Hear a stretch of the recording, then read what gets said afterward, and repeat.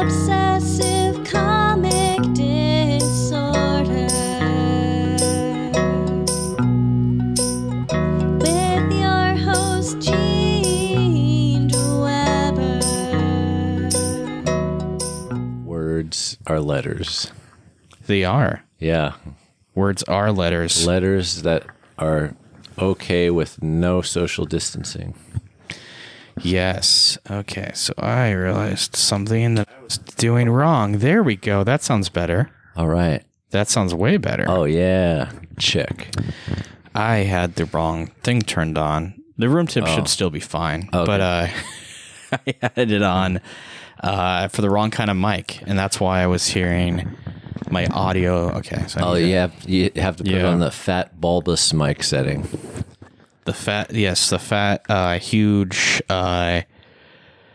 yes, exactly, whatever you just said, bulbous. Fat bulbous. Fat bulbous. Bulbous of the fatness. Yes. Fat bulb. Thinny skinny. Skinny, Click. skinny, Bulbous. click. You don't want the skinny, you want the fat one. No skinnies. No No skinnies. skinnies. No skinny. Fat. The fat mic. H. You have to get the mic that is fat. Get to the fat mic. Get to the fat mic. The fat mic, the one that's fat. If you have the one that isn't fat, then you're not doing it right. You're not. You a girly man with your girly little microphone. Listen to him. Listen to my microphone. It's how it sounds. I can't even hold it. It is the worst Barely. feeling in the world when you have a small, puny microphone in your hands. Yeah. And you're wondering, why is this small? It barely fits inside of my gigantic fingers. I was agreeing with you, and that my agreements were just. That was me relating. That's the Austrian way of responding. Yeah. You got to put it close to your face. Oh yeah. Okay. Yeah, you got to keep it you got to keep it. Chew on it. You got to turn it, you got to put it on your face, and then you got to go. So what I do to make sure, and this is something I learned in comedy class, Oh, cool. is putting the microphone on your chin. So it's not touching your lips, you know. Yeah. Oh, that's smart because I was lipping a mic last night and I were lipping a regretted mic? it. Yeah, and I could have got the same effect if I chinned it. You should have you should always chin it. That's the Lesson 1, buddy. lesson number 1. Chin it. Chin that mic. Lesson number 2. Whisper deeply in its ear. Yeah. Into the mic. Whisper into the microphone. Capture the audience's attention. Capture the really low-level whispers. Really make sure that they hear it correctly. This is for the back row. This is for the back room. This is for the people listening who have just a weird fetish for awkward sounding, gross voices. Gross. This is the new podcast segment for obsessive comic disorder. Yeah. Gross, quiet voices. Gross, quiet. This is for the people sitting behind a pillar who can't see anything. And You- are just yes. operating on audio alone. This is actually for the people hanging out in a library right now. This shout out to section 892.1, Geography and Historical Facts. You do that way too quickly. I just want to see if anyone's going to look it up and realize that's not correct. Okay. Hey, if you're in the library, you know where you are. You're in the back room. You pass through the beads to the back room in the library. And what's back there? What is back there? Architecture books. Lines and curves. Architecture books is my safe word. Modern. You have such a multi-syllabic safe word. I wonder if you've ever gotten it out fully. Architectural books. it really it makes things really awkward. Because if they say architecture, that just means harder. Actually, for me, you gotta say it all the way. You gotta say architecture books. Oh, books. Yeah, books. Books. Books. Whoa. That's awesome. Yep. Wow, that's you're living on the edge, man. Your safe word and your go harder word are like they're basically the same word. The same word, yeah. It's just the inflection that you use it. Well, that and then there's the extension of using books. Books. Yeah. You gotta use books. You gotta use that extra word. Books is really the safe word, if anything. Yeah. But without architecture, I forget. I'm just like, well, what you want to read right now? We're having sex. Yeah. Jesus. I mean, I am I that boring? Yeah. That a book is more interesting than me right now? Yeah. Do you need paragraphs and words and alliteration to stay interested? I mean, I do. What about me? Yeah. I mean, that's. I mean, I do. That's my fetish is grammar. I'm a grammar slut. Ooh, so yeah, just real good. It's like esoteric. Oh. I used to be a punctuation freak. Like if there was an apostrophe in the wrong place, I'd be like, how? That's incorrect. And now I'm like, I respect that people don't give a shit or don't know about it because why are we ramming this one way of writing stuff down? I'm more open to mistakes.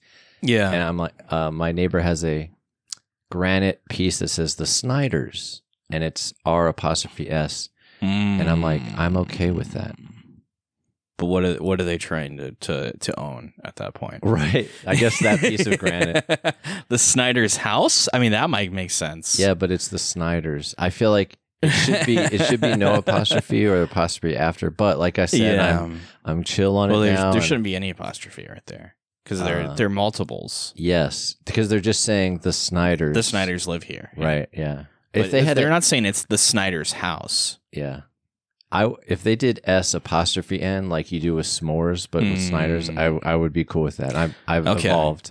You've evolved. Put the punks wherever you want. Put. I haven't. I've devolved. Actually. Oh yeah. I haven't become a worse person. I stopped hanging out with people quite as much as I should, and now things are just they're all falling apart. Oh. And I've never felt better about myself. Oh, cool. You've got some distance from folks and you're feeling better? I'm feeling kind of. I mean, I think it's mostly that I'm just trying to. I mean, we were talking about this earlier off of the mic, but I've been hitting the gym recently. Yes, nice one. I've been doing just a lot of good stuff. Yeah. And you know what's a good thing is that right now you are listening to Obsessive Comic Disorder with me, your host, Gene DeWeber. And today I have my guest who you've been listening to who you learned some sexual fetishes from him about grammar, Todd Basil. Architecture books. Books. At any time, say architecture books and press the pause button, and in this episode we'll pause. Yeah. And it doesn't work without the pause button, though. Right. No. And then another little Easter egg is if you say architecture, it will go faster. It goes faster. It actually does the double speed. Yeah. Yeah. DS, double speed. How are you doing today, Todd? I'm great, Gene. It's so great to be on Obsessive Comic Disorder. Yeah. I love this podcast. I love you. And thank you. I love you too, man. Oh, right on. Besides it being a really cool podcast, you have the most soothing voice. Thank you. You're like, my stress and anxiety levels decrease immediately when I start an episode of your podcast. Your voice is incredible to listen to. Yeah. Thank you. Yeah. That's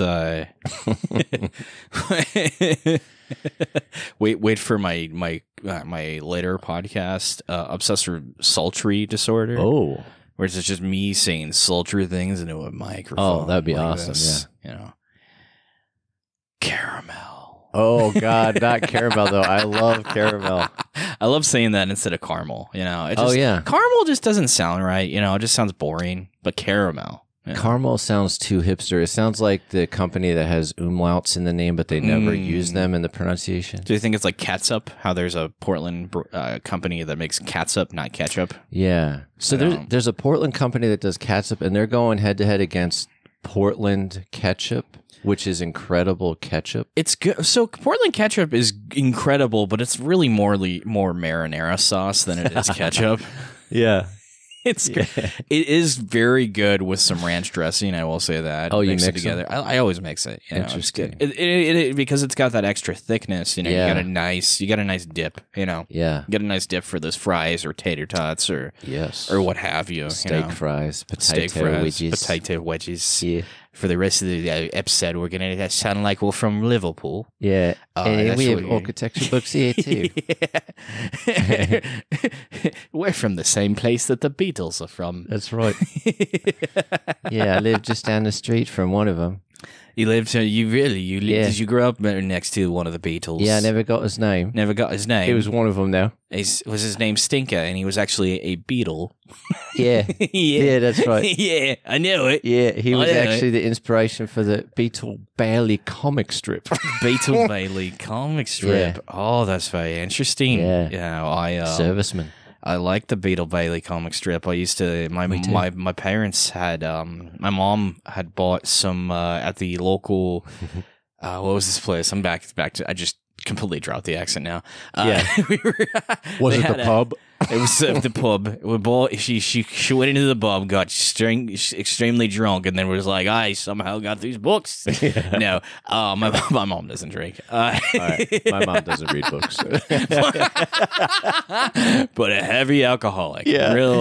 Real problematic. You know, I read the label. I read the labels. Does your mom sound like a heavy smoker New Yorker? No, my aunt does, but my mom smoke free. Smoke free. Yeah. Yeah. She would date a few smoker or was married to a smoker, and I don't know how you could. I don't understand how you could do that if you don't smoke and you date a smoker or marry a smoker. It's a big commitment. You know, it's interesting because speaking about someone who marries a smoker that doesn't smoke, this book actually involves that. Asterios Polyp. Yes. Yeah. Yeah. Solid. Yeah. He smokes. He smokes, and Hannah does not. Hannah does not. His wife, who he met through Yes. teaching. Yeah. Yeah, through teaching at a. This is an interesting. I'm interested because you're a teacher yourself. Yeah. So, and this is the little bit about the storyline here is it's about a teacher who had just turned 50 years old, and his apartment burns down after a act of God, you could say, because there's a lightning strike on his apartment directly, and and it's interesting because you see his apartment is just covered on the ground, is like all messy all over the place, which is. As you read the book, you realize that's actually almost out of character for him because he is very structured and very like almost mechanical in certain ways. And what was out of character? The act of God? No, him having kind of a messy apartment. Oh, yeah. Yeah. So because which we can get into that a little bit, but so that happens, and he there's. One thing that's very interesting is it's actually the book is narrated by the unborn twin brother of Asterios, which I forgot his name. It's another Greek name. It's another Greek name. It's going to be Vladimos until we remember it, which is probably not a Greek name. But yeah, that was fascinating. It took me a few minutes to realize, like, wait, this is from the perspective of who? Yeah. Oh, that's cool. Yeah, and Ignacio. Okay. Yeah. Which this book is written, drawn, and I'm guessing colored all together because it just has his one name, David Mazzucchelli, which for those who are big comic book nerds, you might recognize that name. He was the artist for Batman Year One. Oh, cool. He also worked with Frank Miller on Daredevil, specifically Born Again is a big one that he did. He did some other stuff.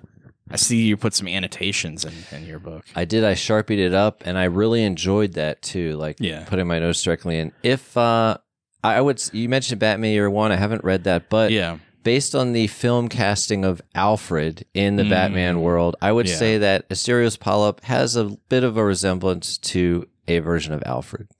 I would say so. I find this interesting because this is not actually standard fare for art for this artist. Okay. I think that there's a sort of an intentional. There's a lot of this feels like the kind of art you would learn in art school, or like if you were to take art classes. Oh, totally. I feel you on that. So because there's a lot of times, one of the things I really like about this book is that when it's conveying, so they're between the between a couple of the characters, because this has two different timelines going on here. There's the current day, which is him becoming homeless, taking a trip, going to a new town, meeting these people, and kind of sort of having a new adventure in his life, a new sort of chapter. And then there's him having these flashbacks about him at first, how just kind of like basically from birth and what happened. There's a lot of flashbacks about like his love life at certain times in his life, and sort of these things that really were like, for him, red flags, or like, just not like, there's one point where he's having sex with this woman and she yells out that "I'm not a crook" was like a good choice of words or something like that. Oh, I thought that was really funny.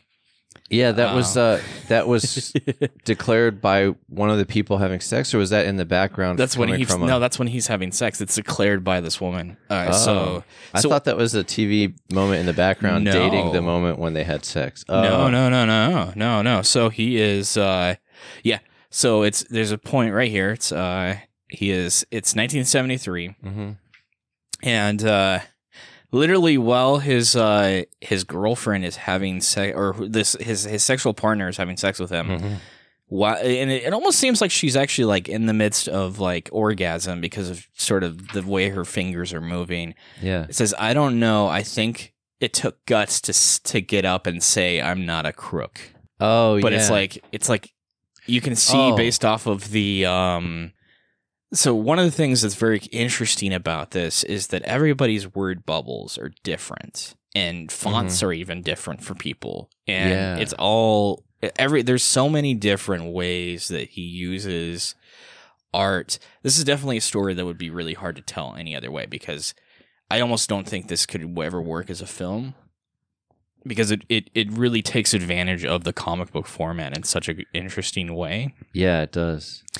Because you have sort of these subtle things. I mean, I really like the different. It's the artwork is always done at a monochromatic level. It's always one specific primary color. Sometimes there might be a secondary color, but it's always within a certain color palette, and it's like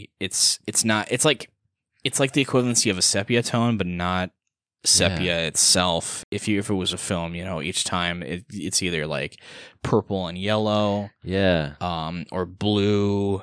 And I find it kind of interesting because there's one thing that is very consistent, and that's that he uses heavy shading line work where there's no official like actual exterior lines in a traditional sense when he is showing emotion. So if you notice, especially like there's these moments with Hannah, his ex-wife, during the flashbacks, when she's very emotional, they show her having this like her entire. It's all shading. It's all I can show you kind of right here. Yeah. And they also show, because he's a teacher, because he thinks very logically, what I think is very fascinating is the way they show him is when you're learning art, if you're trying to, they show like, they have these things where they do the joints and everything else. Yes. Where you draw things in circles, or sometimes in ovals, and you have like sort of a 3D thing. Yeah. And the idea is you're trying to convey anatomy correctly. So I sometimes as an artist forget to do that sometimes, and it actually makes it so the arms look really funky or something else like that. Yeah, or if you don't draw the line halfway through the sphere that is the head, your eyes end up Yeah, up on the top of your head. Like, why does this look weird? Exactly. The eyes should set lower than you think. Yeah. Exactly. Yeah. So different things like that. So they show him in that way. And sort of the idea is to show that he's become very, I don't want to say manufactured. He's very,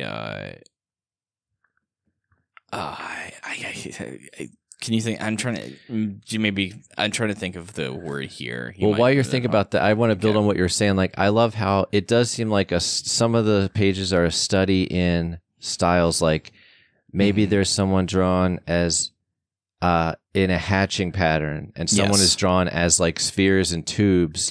Yes, and then another person is just mechanical. There's a lined. Oh, that's it. That's the mechanical. Word. Okay, very nice mechanical one. Because everything he's saying is very. It's forgetting emotion. It's literally there's no emotion in what he's saying. It's all done in such a like matter of fact manner that and it becomes such a problem between him and his wife because she is very emotionally centered and very she's very understanding of her emotions, and she is that way, whereas he is very mechanical and he's very like he's learned the arts, he's learned the study, and he every time he always has like a very like altruistic approach to like everything. There's always like if you were to like go to a painting gallery or something like that, he always has those, it's very domestic, it's very, Yeah. So what were you saying though? Well, I think I think we both have said there's studies of how to draw on some of these pages. Like, there's a lined piece of paper, and just by doing little squiggles, they have shown the outline of a whole person. But you know how you mentioned the two storylines? Yes. I like that a lot. The flashback with the wife and also the current day where he's in a new town. There's a few pages in here where it's him lecturing or thinking, and it's always this linear versus plastic thing. And I was just thinking, I wonder if the two storylines, one is each. But what you did make me think of, I might be working too hard to link this, but linear plastic, he does things without emotion. So we could say that he's the plastic, and other people that are on emotional journeys or moving forward are the linear folks. So interesting. Okay. That could be a manifestation of that linear plastic thing. I could see that. I mean, there is this parallel, and there is sort of him. I think it's fascinating because he's sort of like giving up a lot of stuff in his life. Yeah. In the present day storyline, which I think is actually the year 2000, because there's one point where they have a parade, and it says, it literally says, Y2K or not, something else? No, it doesn't say Y2K. It says Memorial Day 2000, if I remember right. Oh, okay. Or something like that. It's either Memorial Day or what is the one that's specifically for Veterans Day? It might have been Veterans Day. Okay. Oh yeah.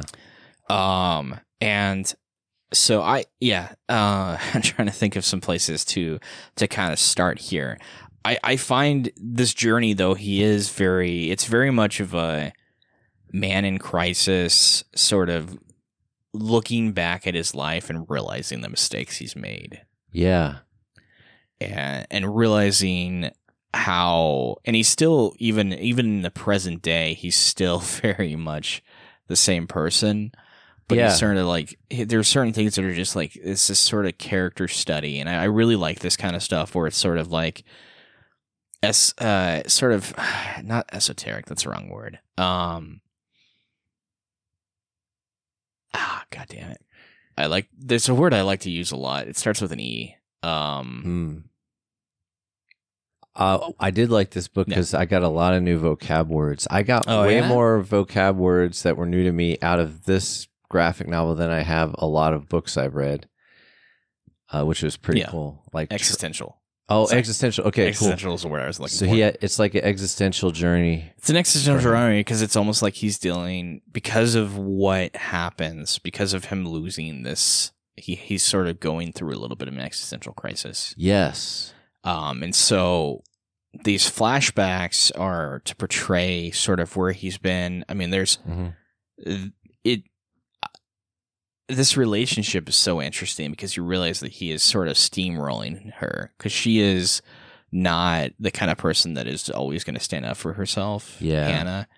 And he is, because he's so matter of fact, he just kind of like he thinks he knows everything. Yeah, and he takes advantage of that. And I think somewhat a person like Hannah, you really have to be with someone who's going to honor that you won't stick up for yourself, and people give you that space, and he doesn't really do that. Well, he's almost like not aware of it, because there's a point. It's unconscious. There's a point where she is working for this guy named Willie.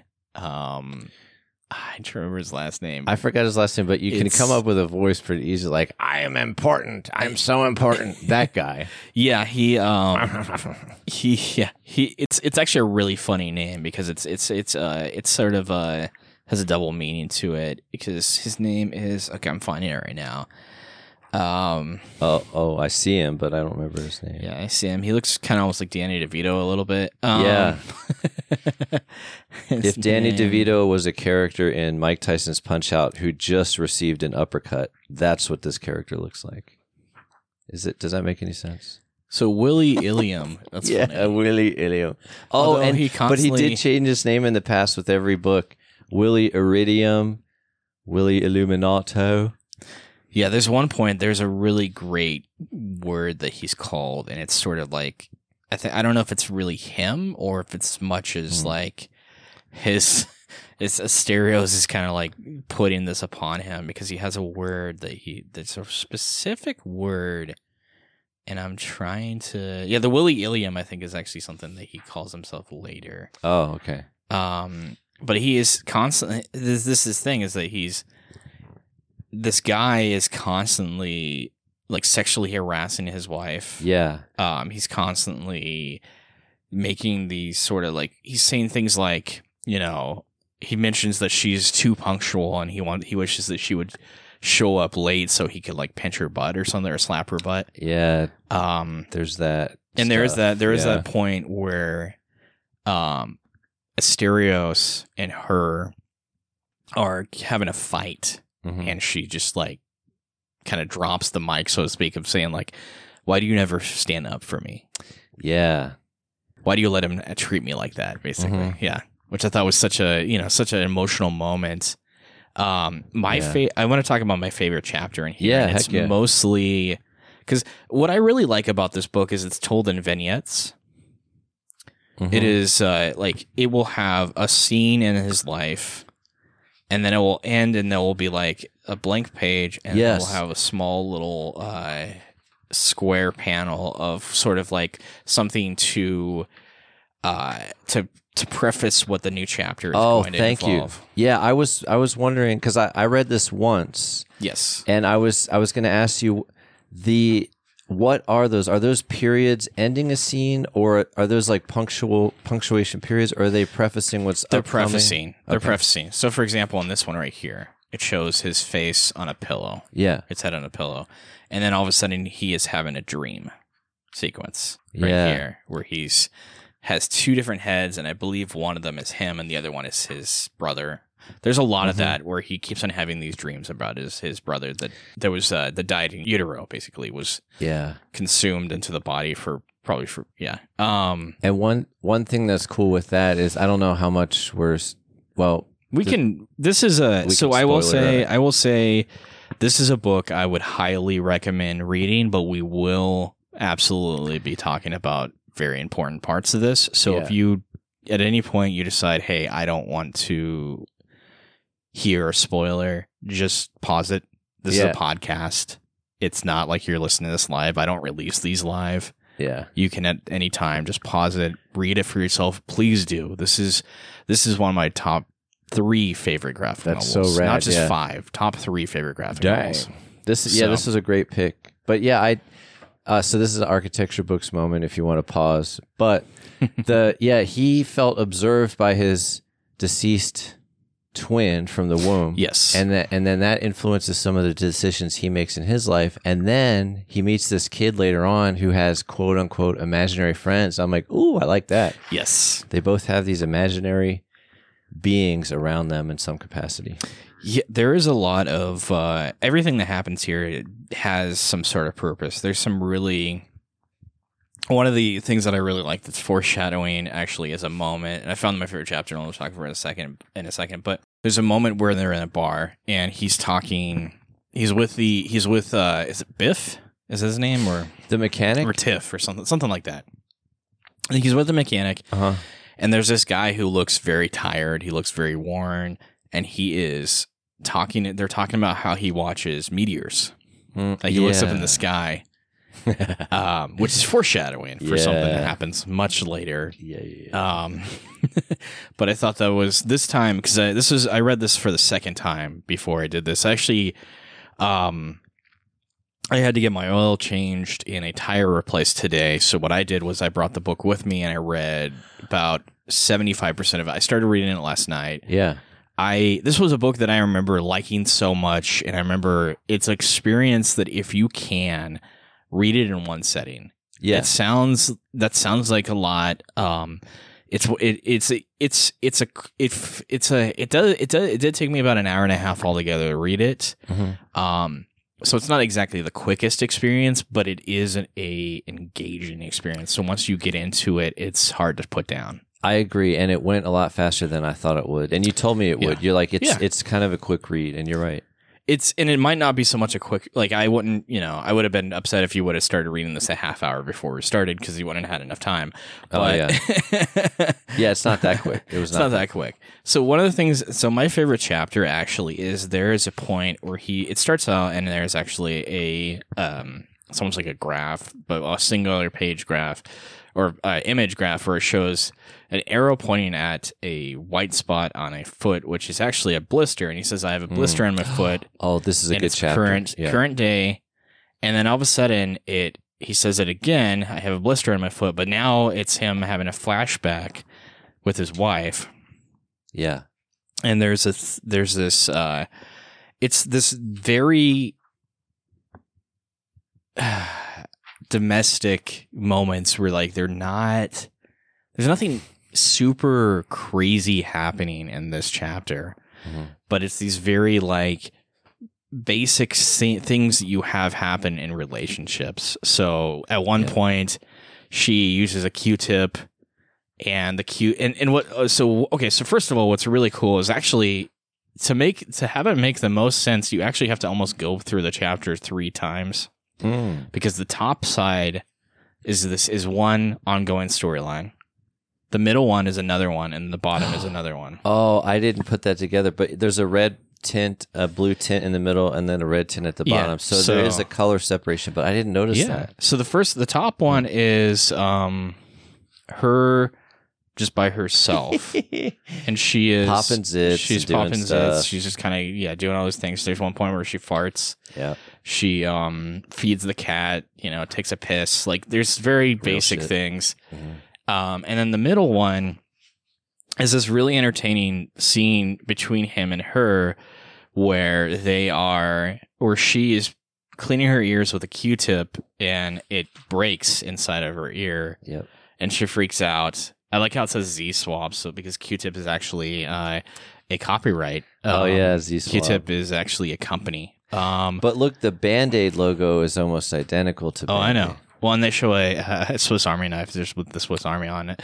But the Q-tip people they need a lot of Q-tip, money. They're very upset. But so he has to like pull out the Q-tip out of her ear with a with a pair of tweezers. Yeah. And she basically, that one is punctuated with that's the last time I buy that pseudo somebody brand or whatever. Oh yeah. And that's funny. So the other thing I think is very fascinating is there is a the last one though is actually about sex. So it involves things like she unzipping a pair of there's a lot of different things, because there's some areas where they're zipping up. I think he's zipping up a shirt for them to get ready. There's one point where she's flossing. Yep. There's a point where she's actually taking off her shirt, or she's taking a bath. At one point, it actually, I don't know if it's insinuated she's pregnant or that she had drinking, because she's vomiting. She's literally vomiting, but they have. Oh yeah. They have be things morning where sickness, like morning sickness, it could be, but they have things like where they're having sex. There's literally a pair of underwear that has a little bit of period blood on it, which I think is interesting. There's like, them drinking, sharing wine, and I think it's supposed to be sort of, the third one is supposed to almost, because there's also things with her cat. Yeah. So I think it's supposed to be to, I like this. For snoring, it literally shows sign log. Oh yeah, that's funny. Yeah, but it's this concept where like I think it's the three different things, or sort of. Oh wow, that's crazy. There's even like one point where there's semen on her. Oh, that's what that is. Okay, I thought she was just having a sweaty night. She might be, but it also looks like that. I think that's the fact that it's right next to her thigh. Yeah. It's funny because if obviously this is not the greatest for listening experience. We're describing these, but if you have the book, if you have access to it, definitely look in this one. But it's these little moments, and it's very fascinating because it's like zooming into certain things. They never really completely show everything that's going on, but you can definitely see what's happening. Yeah. And it's these very like basic life moments, which I really enjoy. And then of course at the end he pops his blister. Yeah, that's and cool. Puts a bandage on it. Yeah, I like that. He's in the present day in his messy room where he's living with the mechanic's family, and then that his same position does a full flashback. And I remember telling you, like, I like stories and movies where there's some kind of moment that's not linear or something. Either it's the dream sequence, a fantasy sequence with a character, and I feel like this is in that realm. This the next chapter is actually literally a dream fantasy sequence. Yeah, which really interesting. It's really interesting, and it's really what it is to convey his mistakes. It's done in like I wouldn't say abstract art, but like there's a certain word that's it's impression. I would say it's almost impressionist. Okay. And so there's it's done in the form of like almost like an opera, but what you realize is the opera is slowly turning into his situation, and like there's literally at one point you see Willie, and like interacting with him and causing him stress, and then you see his wife, you see Hannah, who it's him trying, it's literally done in the form of opera, which I really love actually, but it's like cool. He's trying to escape with her, and all of a sudden their hands disappear, and then she disappears into the background, and then they actually show the fire. So it's sort of to represent his life and where it's gone and where it's come from and all the mistakes basically. And it's all, there's not a single bit of dialogue in it, which I love. Yeah. And it's done. There's a lot of cross hatching done in this too. Yeah, it's awesome. And the whole time up through the end, he's still holding a architectural drawing scaling tool. Yes. Of some kind. So it's like I'm not paying attention to any people in my life. Yes. Even if they look ill or are drowning. I attempted to hold on to Hannah for a while, but yeah. So what would you say are some of your favorite moments in this? Because I've talked about a few of mine. Yeah, I love that. And I love that you talked about the dream sequence a little bit here, because I flipped through it and wanted more time to reflect on it. I would have appreciated it, but that could be weeks or months. Like, I could see a month from now me being like, oh, that one part. Like, I want to marinate on it for a while. But yeah, this was so cool how there was a fantasy sequence. So I love math. So to me, like, any mention of any specific architectural or math thing was fun. So the Fibonacci sequence shows up a couple times. Like, there's a scene where there's a football team, and the numbers on the jerseys of the front row of the football team are part of the Fibonacci sequence. Oh, so interesting. I That's that. during the parade. Oh, yeah. I'm like, why would a football team show up? What is that? It's the parade. Yeah. Yeah. They're showing. They're going. Yeah. I love how quick the parade is though, because Oh yeah, it is, isn't it? he's Yeah. out with the wife of who she's very flirtatious. She's a very buxom woman. They do a Very good job Romanesque. of putting some sexual tension there, but Yeah. they don't ever do anything, but it's really No. cool that they've developed a sexual tension. There's a between moment though where she says like, "I forgive you if you fall in love with me. Everyone does." them. I love it. Such good confidence. Yeah. And it's funny because like she's very knowing in certain ways, but she's also portrayed as almost a ditz in some ways. And there's times where she prefaces where sentences by saying like, and she'll use very basic language when she's talking. And even her bubbles are all clouds. All of her word cool. bubbles are cloudy. So Yeah. so it's very like she's a very bubbly. She's a very like her personality is not only is she a soft figure, Mm-hmm. but her personality is very like pillowy.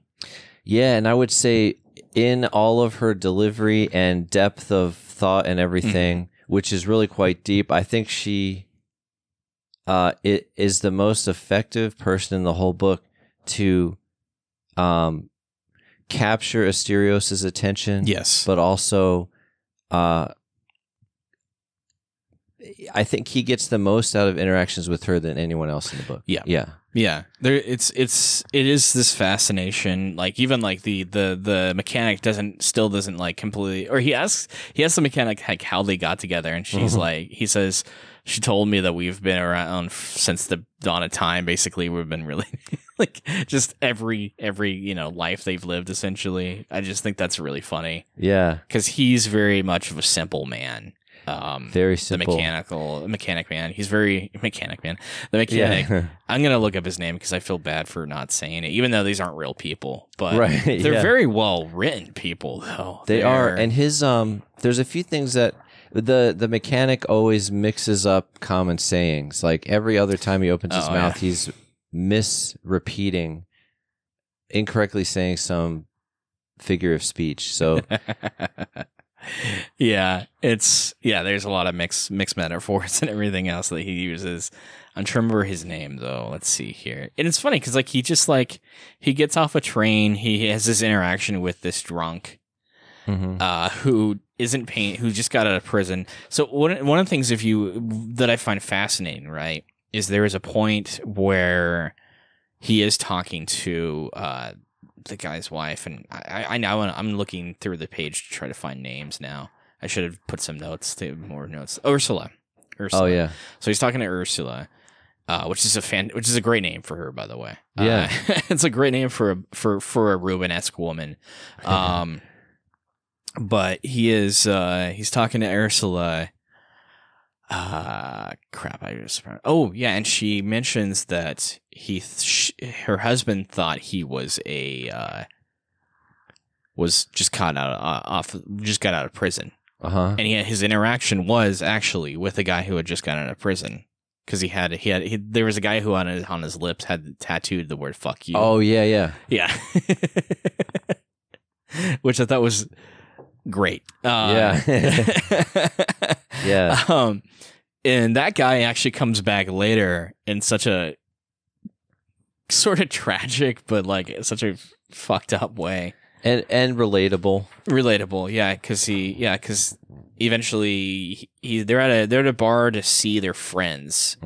And he just goes to the bar. Yeah, he just goes to go to the bar to get a drink.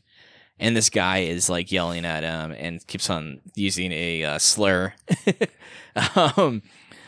for gay people. But yeah, which is, people I've had this thrown out at me. It's like if you put on a dress shirt, there's going to be someone out there who sees you trying, and they're gonna think you're queer. Yeah. And it's so fascinating because not only does this guy smash a bottle on his head, but earlier in the story, Asterios gave this guy his father's lighter, and he's using his father's lighter to light a cigarette on it. Like while he literally says, this F word looks familiar. Yeah. Yeah. Isn't that fun? I like the if I went back to the beginning, when his house catches fire, he grabs 3 things: a lighter, a Swiss Army knife, and a watch. And he gives away at least the watch and the lighter. But it was fun. Yeah, he does. It's funny though to think that is one damn important lighter. If your house is catching fire, and you're like, but I have to save this thing that produces fire. Yeah. Right? Well, it's these are quick, easy memorial things that have impact in his life, because that knife was the one, the Swiss Army knife was the one he used.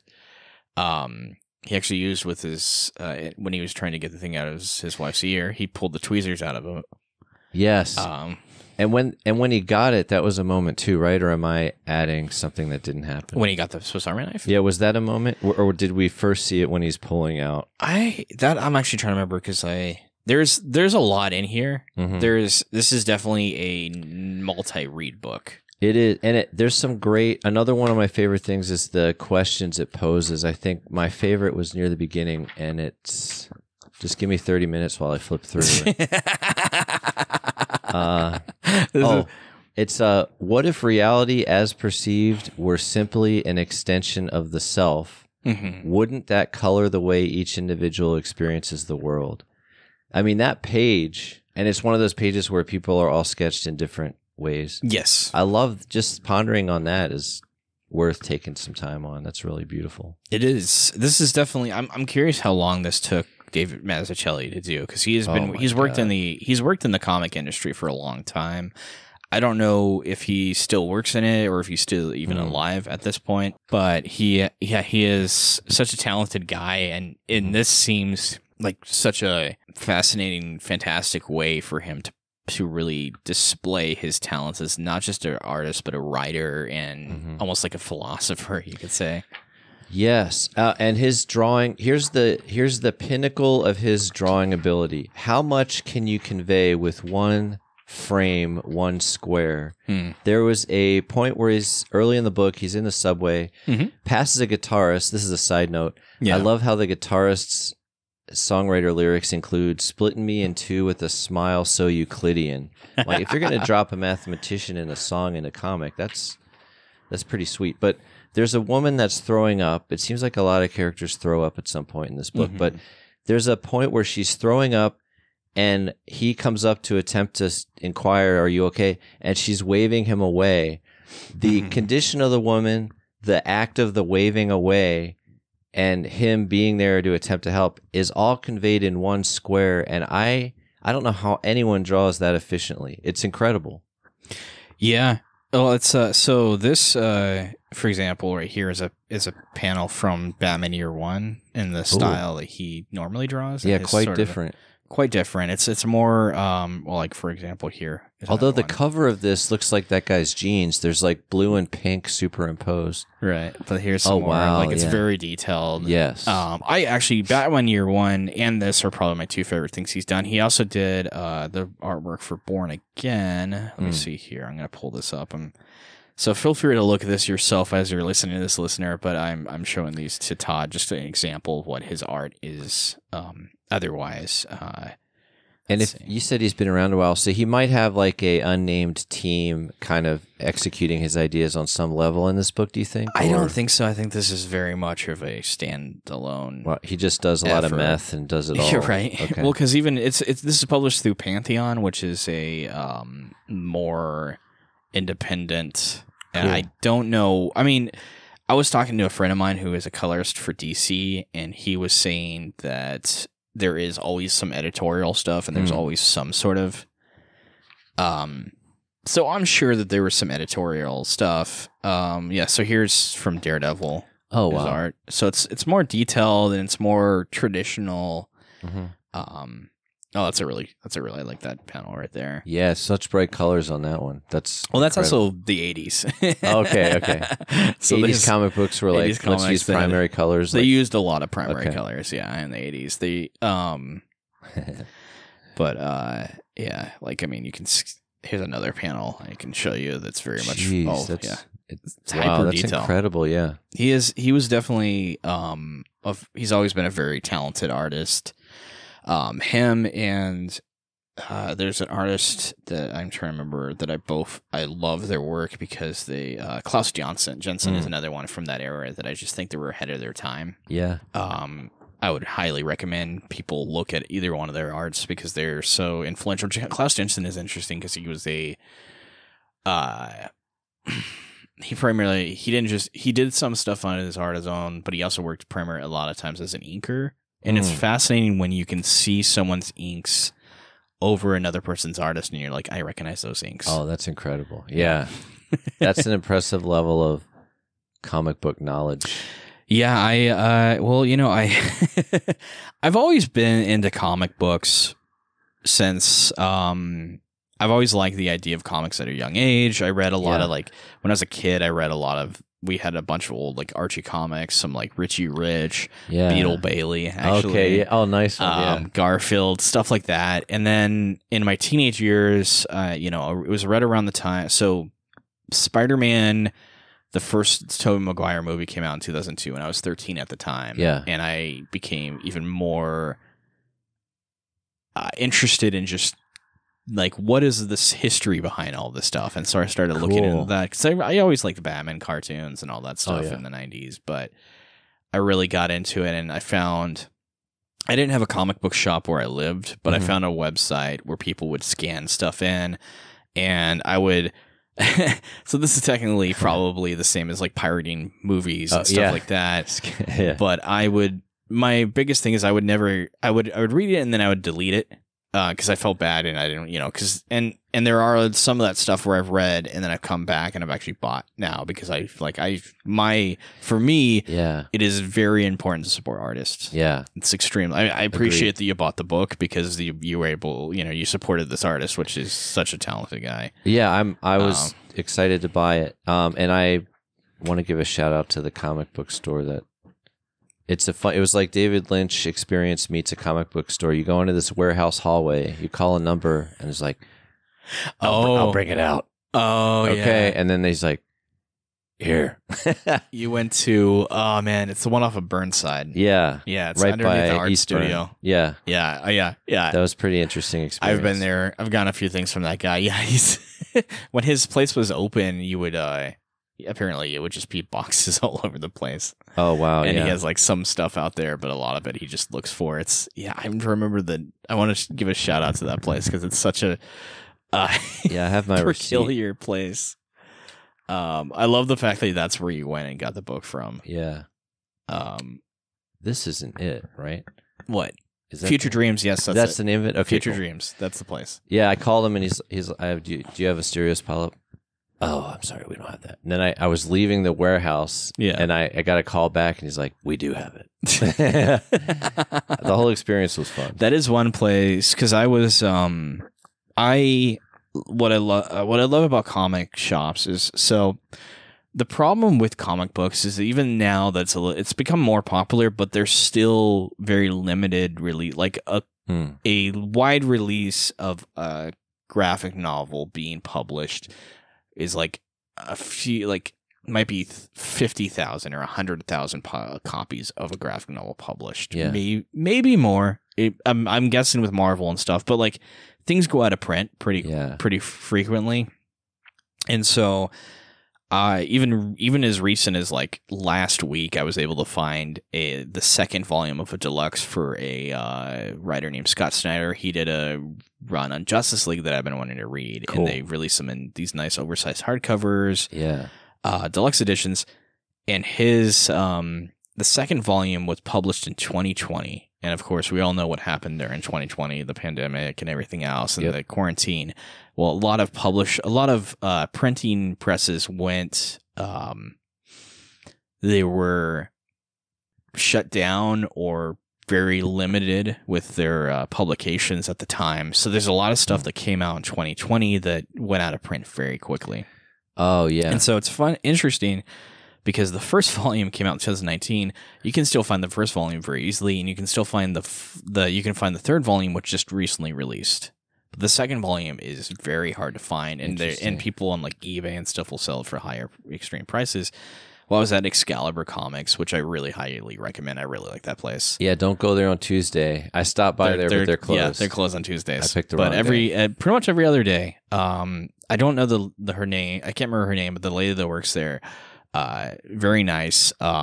She is very. She definitely has a personality. Cool. That's what I'll say. That. All right. But she is very.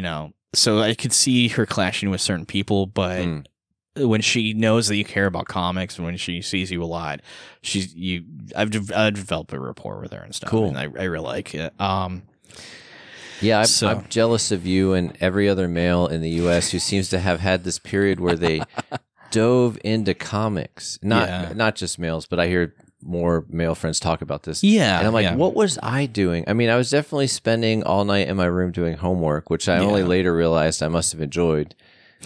But what was I doing for years when everyone consumed every comic book there was? Like, that was never not everybody a did, huge though. part of my life. Yeah, not everybody did, and for me it was I've always been kind of a loner. It's fascinating because I've always felt a little bit of like an outcast. Not completely. I get along with people, and people seem to be inviting to me as a person. I don't have like a lot of clashes, but. I don't also get invited to everything all the time. I'm always like, I feel like people constantly are like, I don't know what Gene's life is actually like or his schedule. Yeah. And so people don't reach out to me as much. I usually am the one to reach out. You do have this mysterious air. Like, I think I've known you through several different manifestations of a location-centric Gene. Like, your details of your life have changed pretty drastically. Yeah. Probably like 5 times at least in the last 4 years I've known you. I think. Yeah. It's because I just kind of keep to myself a lot, and I'll reach out and I'll hang out with people, but like I'm still I mean, and a lot of it is it's not as interesting as you think. I just don't live a very interesting life, but at least to me. Oh, you are saying that about yourself? Myself. I don't think I live that interesting a life, but I think you do. Okay. And it's fun to be around you and hear what you're thinking about. But I think you're speaking to this thing which I find interesting is if the spectrum is complete introvert, never left your basement, let's say that's person A, and person B is complete narcissist, you always know every one of their accomplishments or their version of their accomplishments. Where's that line in the middle where you go from don't get invited to stuff to get invited to stuff? You have to be loud and boisterous to some level, but also leave room for other people to tell you about themselves. I bet there's like a little needlepoint notice where I feel like I jump between the two sometimes. Because I can be a heavy personality with certain people, but I am an introvert in the way where like I am still very much of a one-on-one type of person. Oh yeah. So someone who knows me really well might sometimes realize that I do have a pretty heavy personality, but when it comes to a larger group, I'm not as like I'm not super boisterous in that. Unless like I've been drinking or something like that. Yeah, this is completely relatable to me. Yeah, it's I have to know people for a long time before I start to open up and be more myself and vocal and social. But if I don't feel if I don't feel some level of protection, like we've all silently agreed that we will share the spotlight in this group convo, my go-to move is to back off. I can see that, and I think that in the same way that you were talking about me, I feel like I've followed with you too. I've known you for a few years, but like up until recently, we've done a couple times where we did a movie night and stuff like that. But like a lot of the times, I really didn't know that much about you, or who aside from I knew that you did teaching, and of course that you've done comedy and did comedy sports at one time and stuff like that. Yeah. But overall, I was like, Todd is, right now it's like, I just don't know much about him. Yeah, totally. I remember like we see each other at Mike's sometimes, and then outside of Schmitza, we had this half-hour conversation about movies. Yeah. And we're like, oh, we both like movies. And then it's like, oh, well, hold tight while this pandemic happens. Yeah. And let's meet up in 2 years and watch some films together. And we finally did that. Yeah. I have. I love finding common ground with people, and I also have a lot of different interests that not everybody knows about, and so like I like finding someone who because I have a heavy interest in a lot of things, And I like finding those things with people. And I almost prefer to only share like one or two interests with people. Yeah. Because if you have a bunch of stuff and then it's just like, it's hard to have that anchor for something. Because it's fascinating because like, I think most relationships start on some sort of common ground or another. Yeah. And so it's funny because you'll have people who their entire, especially for men, especially as a guy, this seems to be a very common thing for us. Like you'll have a friend that literally, I'm not into sports, so I don't have those kind of relationships. Yeah. But there are people who have relationships just purely off the fact that they both like to watch soccer or football. Yeah. Or baseball or whatever. And so like, yeah. They might not know anything else about that person's life. Yeah. But they will have these heavy, deep, I don't know how deep a sports conversation will get, but these long conversations about sports without ever knowing anything else about the person. And I would argue it could be quite deep because let's say I have a limited knowledge of sports, but Kaepernick, man A loves Kaepernick and has this whole background associated with him. What kind of person do I think Kaepernick is? What do they stand for? Yeah. Do I relate to them in a certain way? They have this whole backstory on this other character in their life, and then they make man B, who also loves Kaepernick.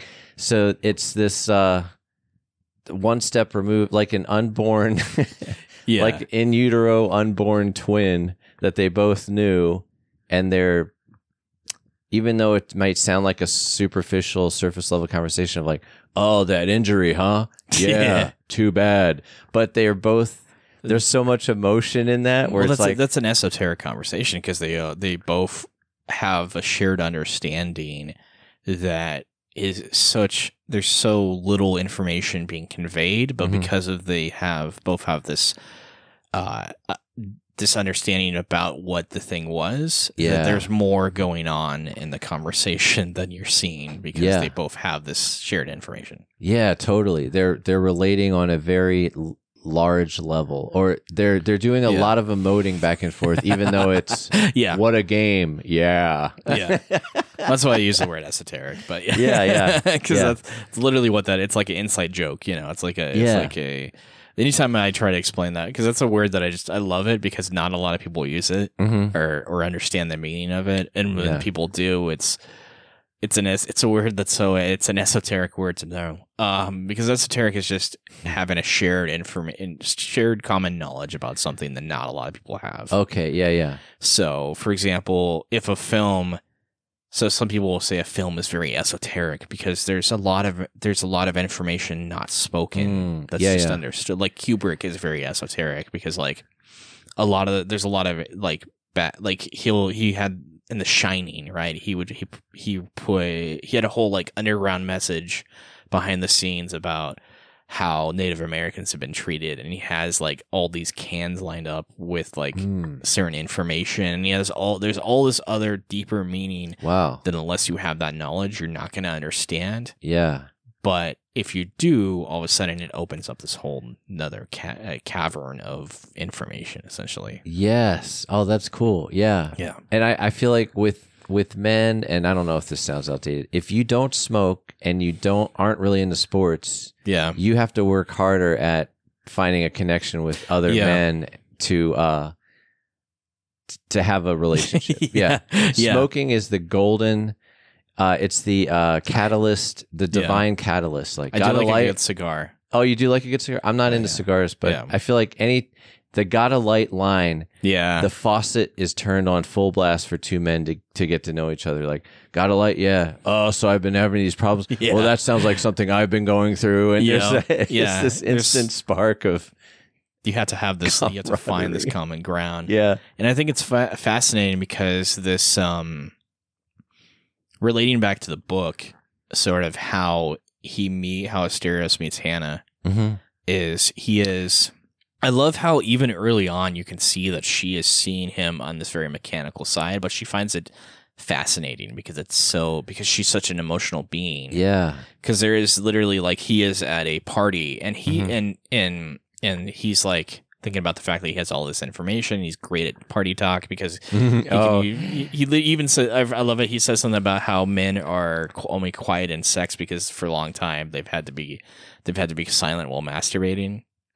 Yeah, I felt it was funny how he teased himself. It's like, I am knowledgeable in a variety of subjects, but it all dealt with sex. It did. Yeah. It was really funny. And his interaction with her is I forgot. I'm trying to remember because I love this the way he meets her. Basically, how they come about. Basically, he takes the time to notice her, and he's like, "What are you all about?" And she appreciates that.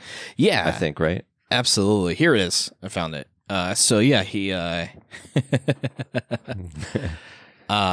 he talks about like he asks her about her name, because someone else says her name to him, and she basically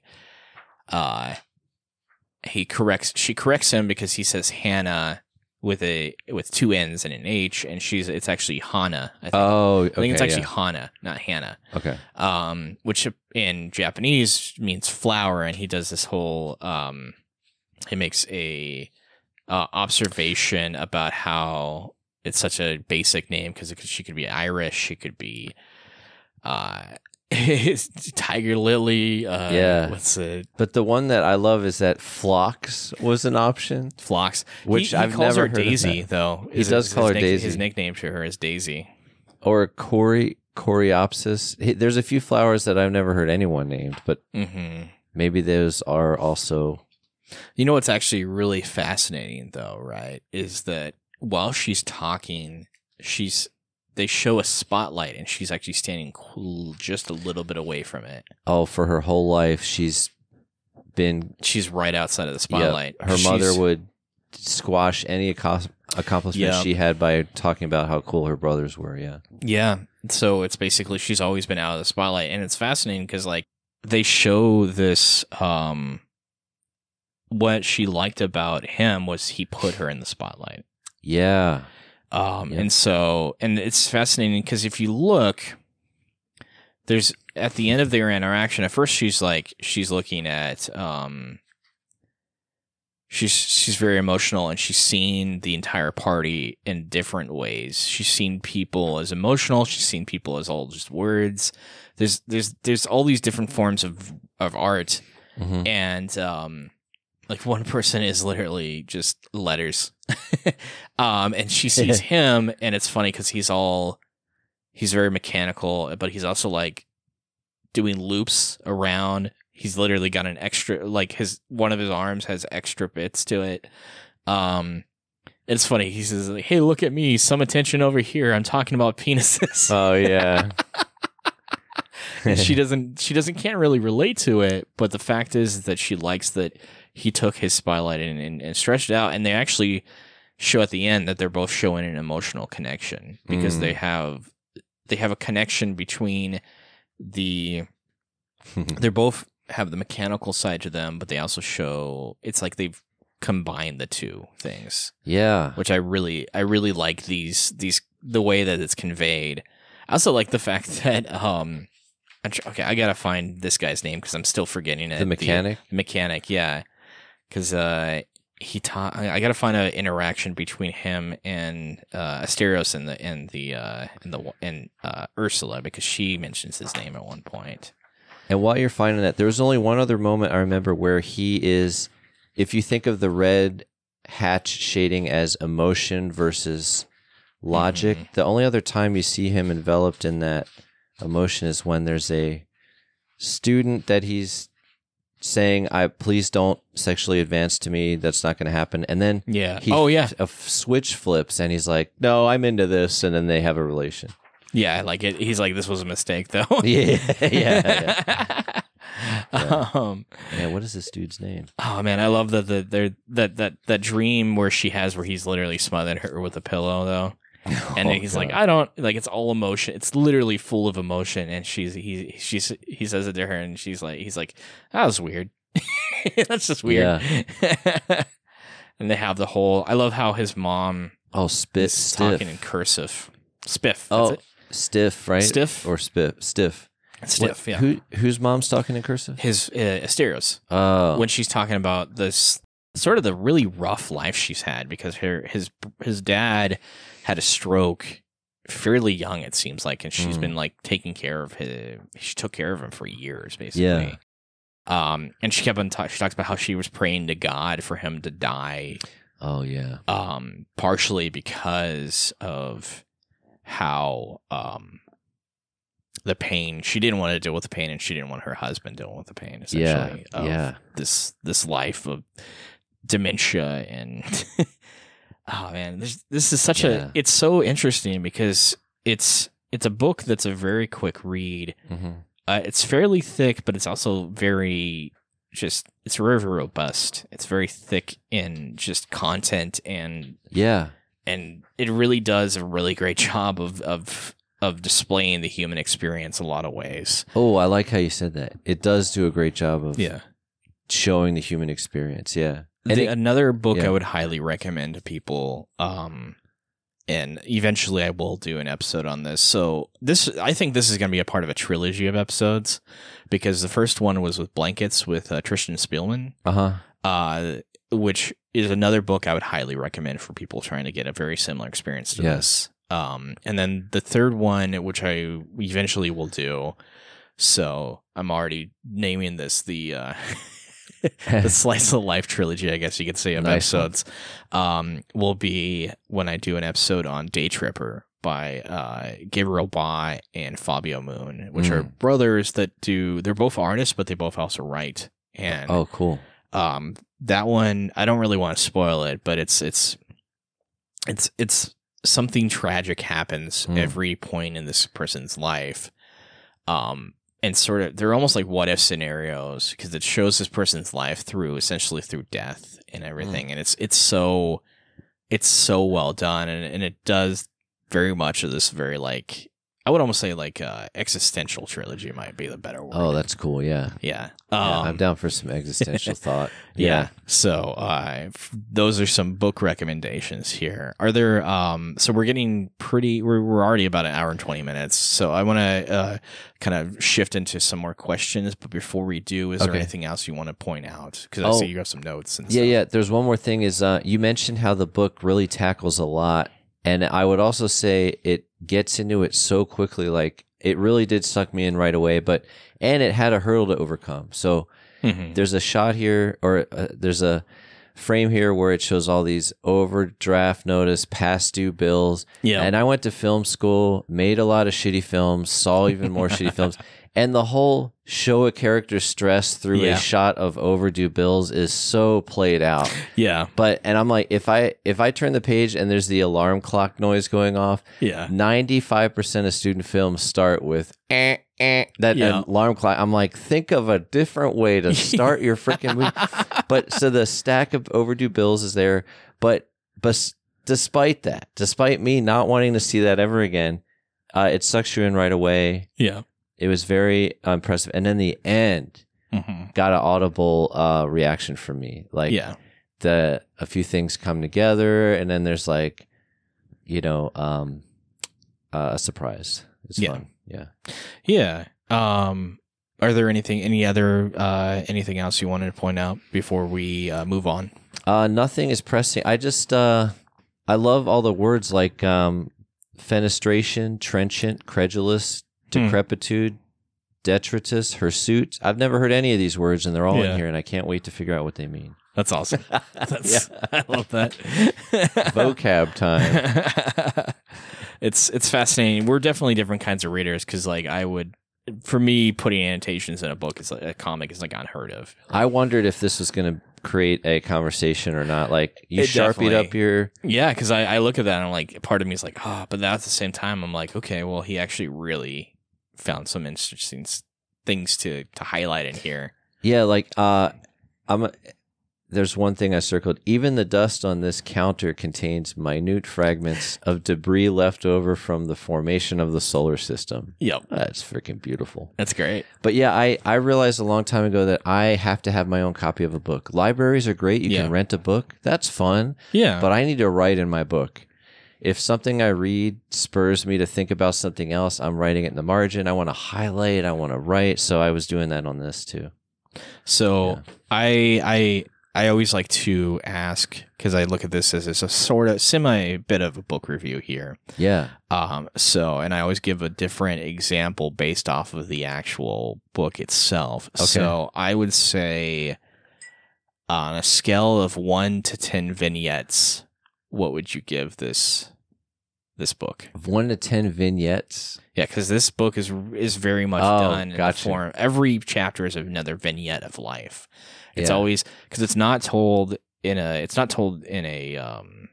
First of all, it's not linear. It's all over the place.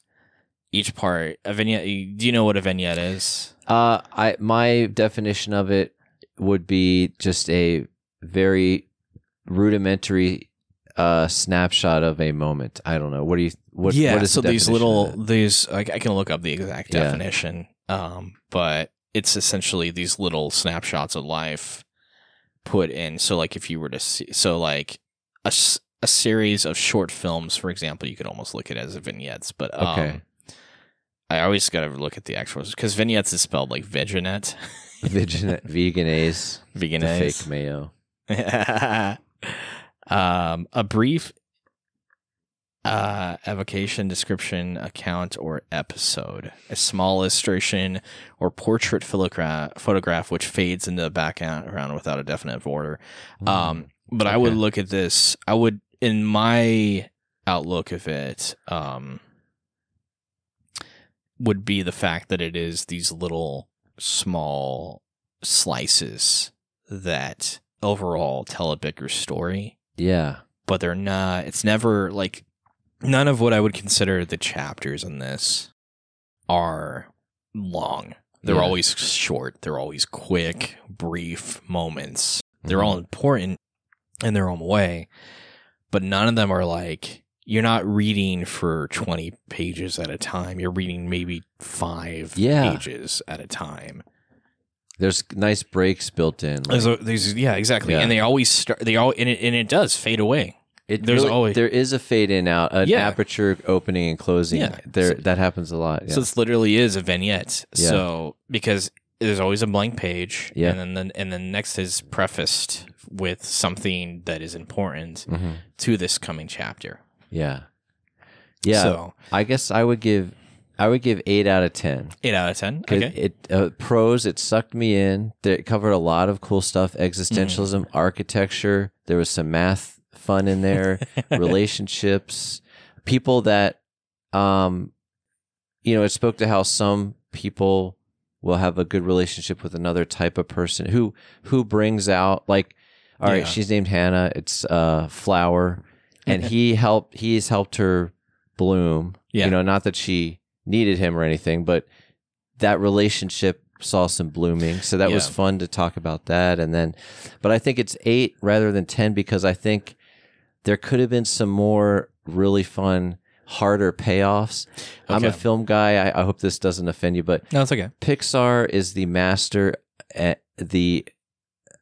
of plant and payoff in a film. Okay. And I think it would have been cool if there were harder payoffs from plants with some of the characters. And I don't know what that means and how that could have been done, but that's why I'm knocking it from 10 to 8. That's fine. Give it 8 to 10. I would give it a 10 because I would almost I would disagree that I don't think there needs to be heavy payoffs with the characters.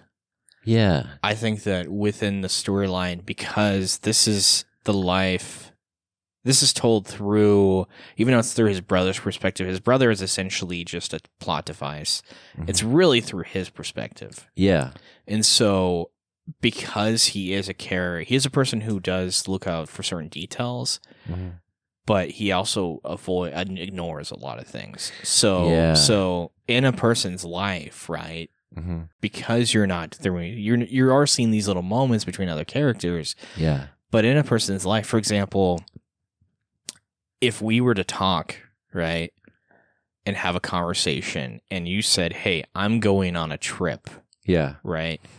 And I am going camping or something else like that. I'm not going to see that happen. Right. Now, and God forbid, but this can happen. That could very well, even if you continue to live your life, could very well be our last interaction of people. Right. So, like, for, you know, maybe while you're on that trip, I move to a different state and we lose contact or whatever. People's lives come in interaction and leave interaction all the time. Yeah. It's just how life goes, you know. There's only, within a person's life, there really are only so many people that actually stick in their lives. And oftentimes it's based off of geography. Yeah, totally. Yeah. So I would agree. I would disagree, and I would say that the payoffs that need to happen, such as even like the guy who keeps on talking about his band's going to play, eventually does play. Yeah. There's all these little things that happen, and even you have the foreshadowing of the ending, which I'm just gonna spoil. Yeah.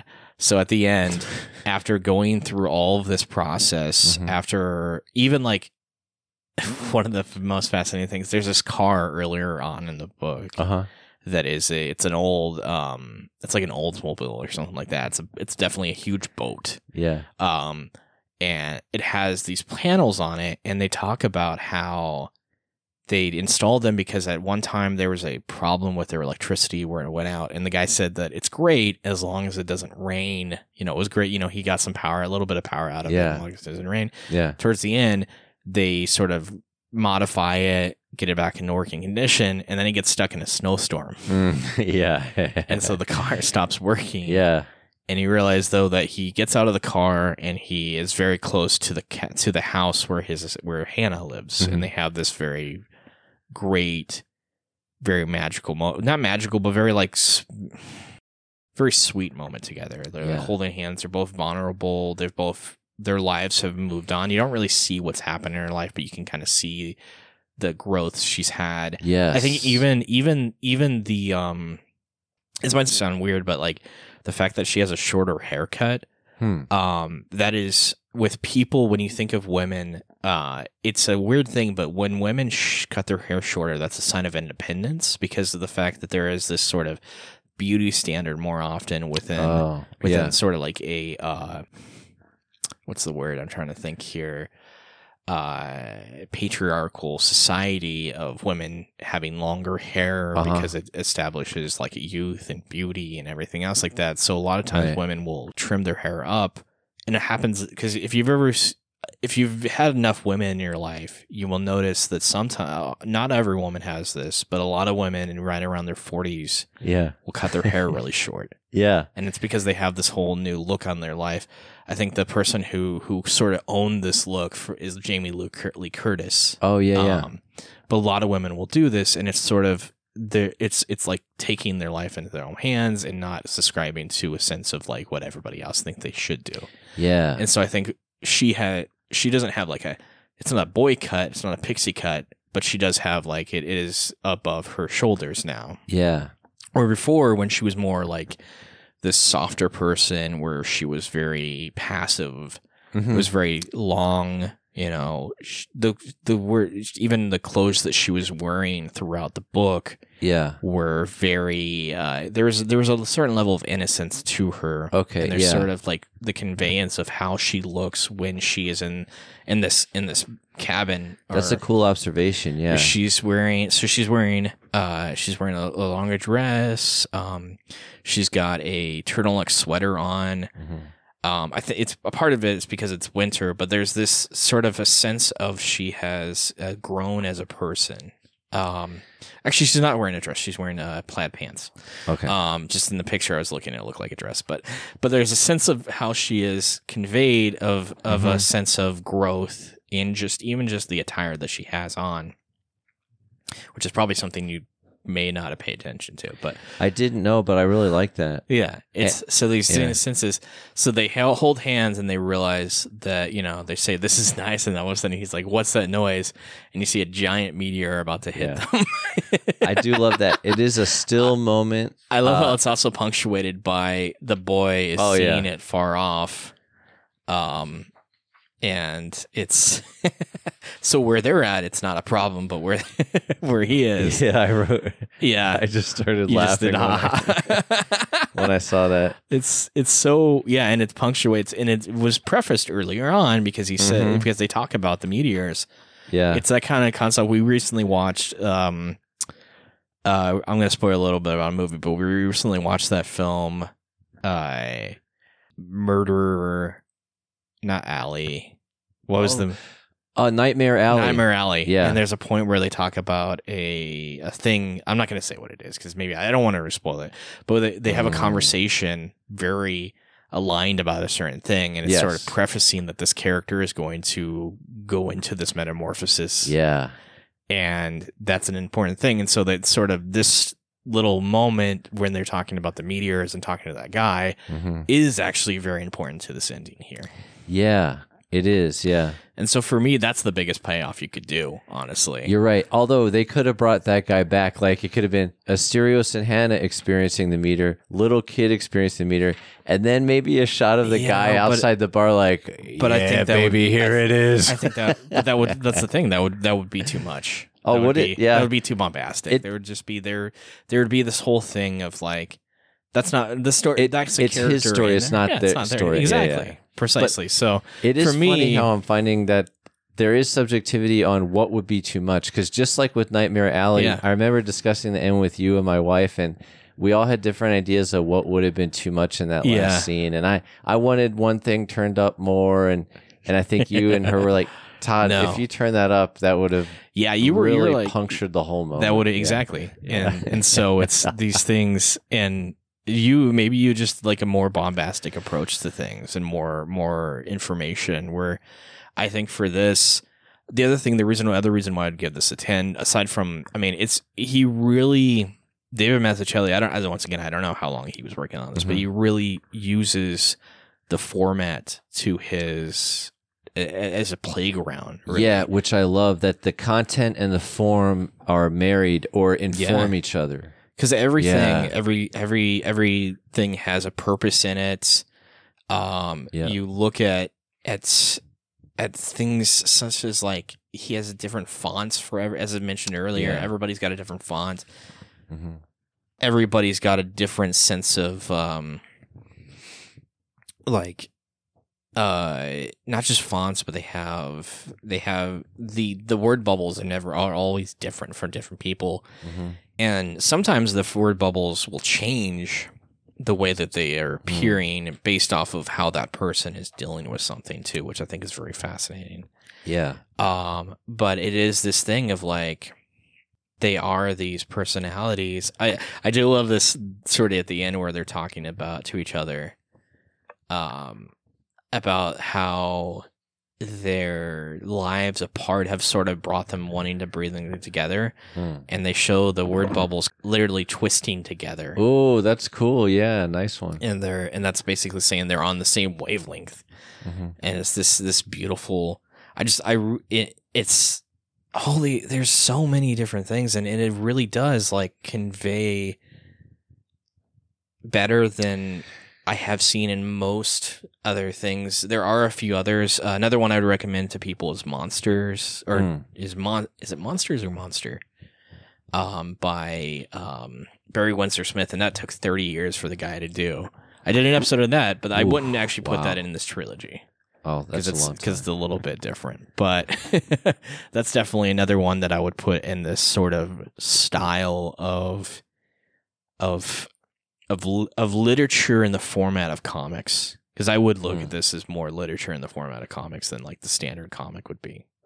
Okay, yeah, it's more literary. Yeah, and it's, you know, if Marvel and DC are Universal or Fox or Disney or something like that, these are like Searchlight films, you know. Oh, okay, yeah. Like we know the audience is going to be smaller in size, or Focus Features or something like that. You know, like they're these independent, personal, stories that aren't bombastic, like you wanted at the end for some reason. But yeah. Well, I know totally.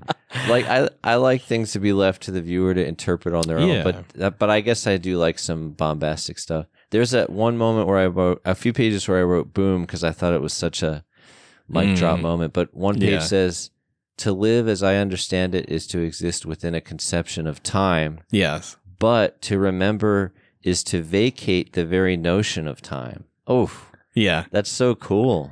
there's a lot of philosophy in here and a lot of poetry, and it's fantastic. And once again, like anything that you can read those are things that I didn't even think about, right? Anything that you look at and gives you a reason to go back and re-experience because of the depth has a higher level, in my opinion. Is like there's only a few books that I would really give a 10 to, and this is definitely one of them. Oh, that's pretty cool. Yeah, it's hard for me to find a series that really I feel deserve that, and this is definitely, I would say this is in the best graphic novels of all time.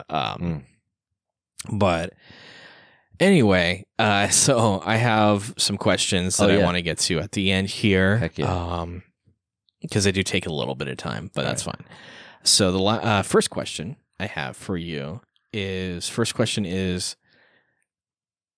even though you didn't really read a lot of comics or anything like that, I'm sure you've had exposure to them. What were some of the more notable earlier exposures to comic book zeitgeist that may have had an impact to some extent, such as it could be a film, it could be a comic book, it could be a TV show, what have you? Yeah, I think the comic books I did have, I had a like a not hardcover but thick Teenage Mutant Ninja Turtles series. That was it was if I could describe the art style, it was dark green, kind of gritty and liney, like there was some scratchy lines outlining their figure, and they were cool, but I never got totally into them. But I think what sticks out to me as far as influences would be all the Mega Man games on original Nintendo. Okay. I would, and then Zelda and Link. I would draw very detailed maps of the game, and also maps mazes that I would just make up myself. And I would draw endless characters for Mega Man. I even submitted some to Nintendo. I made up these characters. So that was a big, and I would draw the Turtles all the time. I would put Turtles more, because I would say Mega Man, and even though there have been comic books of those are more video game. Yeah. Whereas, and it's within a similar nerd zeitgeist, but for sure, Turtles would definitely be more on that. Yeah, on that spectrum. Batman the Animated Series was such a superb. Oh yes. And I need this explained to me. Why did this one episode stick out so much? The episode where there's a really gross guy running a child labor camp outdoors, and a boy that Batman knows named Jordan is somehow in that camp, and he just exploits all these kids for their labor. And I remember there's a moment where Batman sees Jordan and he's like, "Jordan!" The Underdwellers. You know the title. I love that you know the title. Why does him screaming Jordan and that episode stick out to me so much?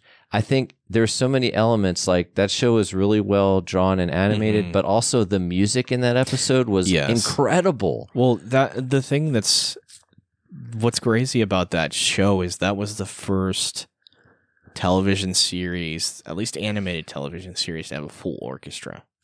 Oh my god. So they actually would so they would already have it animated and show off the animation, show off the episode, and then they would have the orchestra do based off of that. And what was so what was so great about it, though, is they did it in such a subtle way where sometimes there would be silences, or there would be these small little notes, but it wouldn't overwhelm it. But when it did, it was very impactful. Yeah.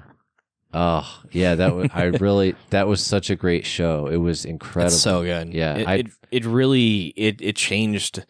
It changed the animation, how animation could be portrayed in such a big way, especially on television. Yeah, and if I remember, I don't think there was any shading on Batman. It was black and gray. It was as flat as you can imagine. However, the way it still felt 3D. Well, what's crazy about that show is the entire thing was drawn on black paper. So they actually did black paper, and then they put the colors and everything else on top of it. So it was done in because of the fact that Batman is such a dark character and all this other things. That's another example where the content informs the form or the technical aspect, which is so fun. Oh, that's cool. So do you have this might be a little harder since you haven't read a lot of stuff, but do you have like it could be movies or or comics or something you read or something. Do you have a top 5 favorite comic related things? Now, once again, not video games. Yeah, not comics, video games. Okay. Well, I liked the film The Watchmen because I felt like more than playing on people's prior knowledge of comic characters, what the movie really was about is coming to terms with aging. Yeah. Which is relatable. It's a human, relatable thing, so it didn't matter that you didn't know the background on the characters. Yeah. I like that movie a lot. And could you word the question again? Favorite top 5 favorite comic book related things. I think the Watchmen the movie, I'd say that poster style of films like Big Trouble in Little China. Okay. The animation on those posters, which I think was from one person mainly. Okay. That style of movie poster sticks out. Okay. This is such a great question.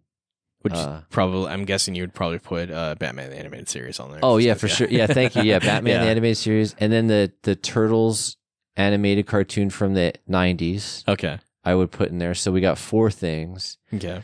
And then 5.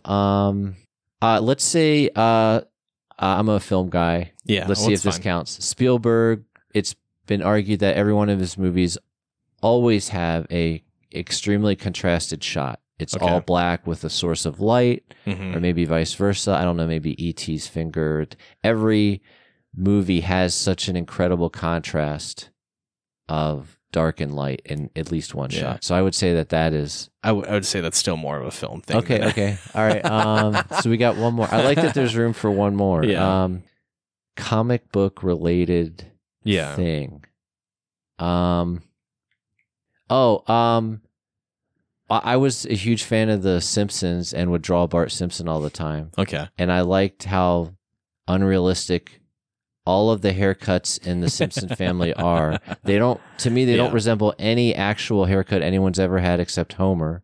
Okay. But yet they all, like, it was fun to draw. Okay. Yeah. Like Lisa has a starfish head. Yeah. Bart is a torn piece of paper, or craft scissors have cut a piece of, I don't know. Yeah.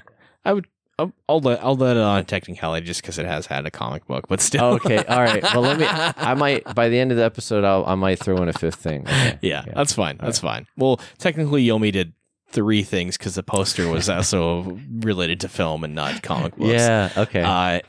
Yeah. It's fine. It's fine. I think I've had a couple people who literally named off 3, and I was like, you know what? That's fine. Oh, yeah, okay. And then the last question is actually sort of a little bit of a segue to something else here. What was your initial inspiration for getting into comedy? Oh, okay. Well, if you want to talk about cartoonish and caricatures, if that in this sphere, it was definitely Jim Carrey on In Living Color. Okay. Made me want to do comedy. And my relationship with his work has changed over the years, because at first it was like, he's just undeniably good and cartoonish. But his emphasis on every single, like Ace Ventura, if you subtract the transphobic plot, which is horrible, if you take that out, every scene was amazing, because the amount of emphasis he physically and gesturally and facial expression wise put in every scene, it made me think, like, why doesn't every other actor go to the distance like this? So him in that series and then in Ace Ventura was great. And so it was the intense physical ability that he had. But then I realized, no, it's more about how he is a total goofball. I think that's what I'm relating to now. I'm like, I want to be a goofball on stage. Yeah. And also, the other thing that has developed is, you know how some people go on stage and they play into a character? Like, I hate to reference without their permission, but Dan Weber has a persona and a character on stage. Yes. And you know what you're getting into, and it's incredible. Yes. But there's other people who are a vessel through which characters emerge, and there might be 10 in a set. And I think that's what I like about Jim Carrey as well, is he's a vessel, and in a set, he will do a spot-on impression of Michael Bolton. Yeah. He'll do a random native person from a Canadian region. Sorry, that's a very ignorant way to describe. Nova Scotian, maybe. Maybe, yeah. And then, or like Newfoundland. yeah, and then Or Newfoundland. he just possesses different distinct characters on stage in a set, and I'm like, that's what I want to do.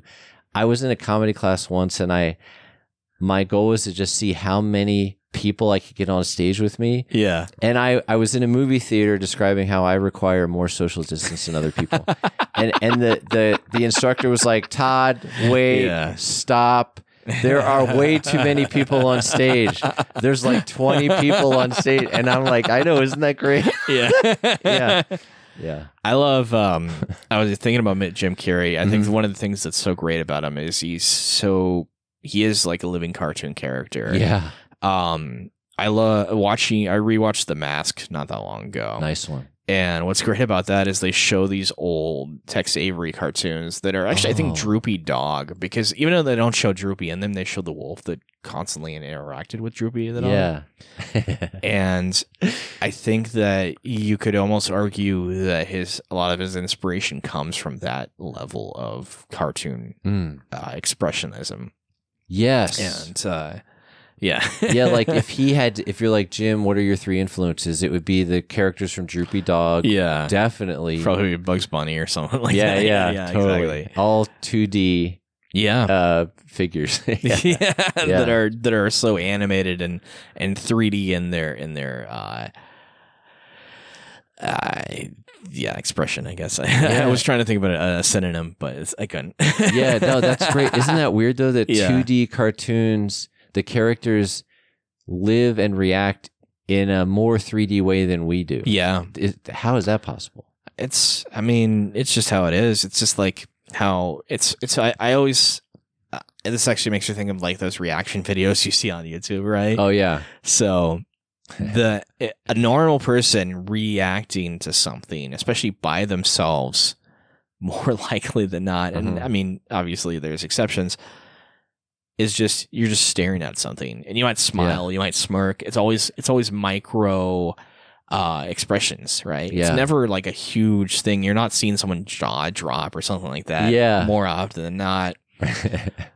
Although I do know some people who are that way and very reactive and everything else. Yeah. But I think there is something where they turn it up to 11 when they do those videos because it's this idea of like people. It's like mimery. I think that Jim Carrey, actually, a lot of his stuff is probably from that kind of the mimes and stuff like that too. Yeah. But it's like this mimery where like you take the expressions from mimes and put it into like how you're acting as a person and you making these noise. It's I think that it's also why so many people, and I'm not one of them, but so many people love anime because the characters, you have no doubt in your mind how that character feels. Yes. Because they're so expressive. Yeah, the they're eye so tremble. Over the eye tremble. They have anime. They have them so loud and boisterous and bombastic. I love those words. I've been using them a lot this episode. Yeah. But they're so bombastic. Yeah. They're so, they're not quiet. They're not silent. They're not minimalistic in their approach to anything. Everything's always like, and even the dark and brooding person always has that they'll zoom up to their face and like, I can't let them down. I can't da da da. It's like all these things, and it's like there's no doubt in your mind what those characters, not people. I wouldn't call them people because they act different, but those characters are interacting, and they're these fictional people, I guess is the best way. Yes. Because it is such a cartoonish way. It's almost funny to think about. I never thought about this before, but you could almost say that like the anime expression has more to take away from Looney Tunes than it does like a live action film or something like that. Yeah. Because in the US, with I mean, Pixar definitely has a little more expression and stuff like that, but a lot of the US animation and characters are more grounded in reality. Yes, which is funny because there's a lot of non-human characters, but they really are grounded. You're right. Yeah. Like have you ever seen, I really like this show. It's called a Regular Show. Have you ever seen that? It's called Regular Show? It's literally called Regular Show. It was on Cartoon Network. It's part of that sort of era of like Adventure Time and all these other shows. Oh, yeah. Where there are these shows that are created for kids to watch, but adults can watch them and enjoy them just as much, if not more. Yeah. Regular Show is such a fascinating because they literally have characters that one of them is a sparrow, another character is a raccoon. There's a character that's literally a gumball machine that's a talking living gumball machine. There's a Yeti. That. Yeah. But they all act like regular people, and then all of a sudden they have these moments where like everything's turned up to 11 at the end, where it's just over the top in every episode. Oh wow. But at the beginning, you have all these weird, obscure things that are kind of grounded in reality once again. And it is that differentiating in culture and in just how people have chosen to display character interactions and everything like that. And I think it's kind of fascinating. Yeah, there is such a range on how you can do it. Yeah, like even I'd say actually Adventure Time is that way too. A lot of the characters are very subtle in their interactions and how they act and everything else like that. Even though they might use like slang and things like that, there's still not it's not over the top. Even though everything around them is. Oh yeah, yeah. I like that's a good juxtaposition. Yeah. You're grounded in an out of control environment, exactly. Or you're out of control in a grounded environment. Yeah, yeah, exactly. And it's I like that. Okay, so yeah, we're getting close to the 2-hour mark. I don't know exactly where it will be once I edit it, but question for you: do you have any plugs? Anything you'd like to plug? Specifically, I recommend social media. All right, that way. I mean, if you have any shows in a couple, like in a little while, you can plug that for sure. But I like to have this sort of future proof. So if someone wants to find you down the road, they can find you on like Instagram or wherever you're on. Yeah, that sounds good because the social media platforms will be around till the meteor, so they're hopefully more long term. Yeah. So I'm on Instagram, Facebook, and TikTok as Todd Oregano, but it's pronounced Oregano. And nice. What else? YouTube. Todd Basil is my YouTube channel, and I just posted a video of me doing stand up as Benny Anderson from ABBA. Nice. Nice. That's on there now. But yeah, those are my social medias. Yeah, I'm not a huge Twitter guy. Yeah, that's fine. Yeah. Cool. I don't think I have anything to announce. I for a long time I was plugging my social media, but this is episode 50. I don't really feel the necessity to. Or if you're not going to plug anything, do you have any answers to those questions you asked me that you feel like you there's a tidbit you haven't gotten out yet? No. Okay. All right. We can have those kind of discussions off this, but I'm. It's funny. A mutual friend of ours, Bjorn Ryan Gorman. Yeah, he's been on a couple times. Nice. Yeah, and he always likes to ask me a lot of questions. Oh, nice. Yeah, he goes a little bit. He was one of the first people who was like, I'm sure you've everybody hears our questions. What's your answers? Yeah, that's awesome. Yeah. He's such a.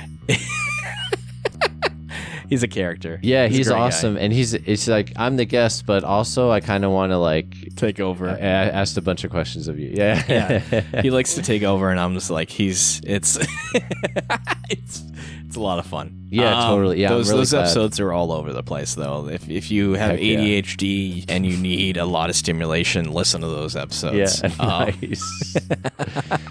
Nice. Awesome. All right. Well, thanks for everybody for listening. Thanks again for coming on here, Todd. Thank you, Gene. You're awesome. Yeah. Thank you. You're awesome too. I appreciate you, man. Real deep connection going on here. Real bromance happening right here. Yeah. In living in regular time, but you're listening to this later, so yeah. Anyway. Yeah, just I always like to give a message at the end of this one. I would say just, appreciate life. Don't be afraid to look back a little bit. Don't live in the past, but learn. So yeah. On that note, thanks for listening, and goodbye. Obsessive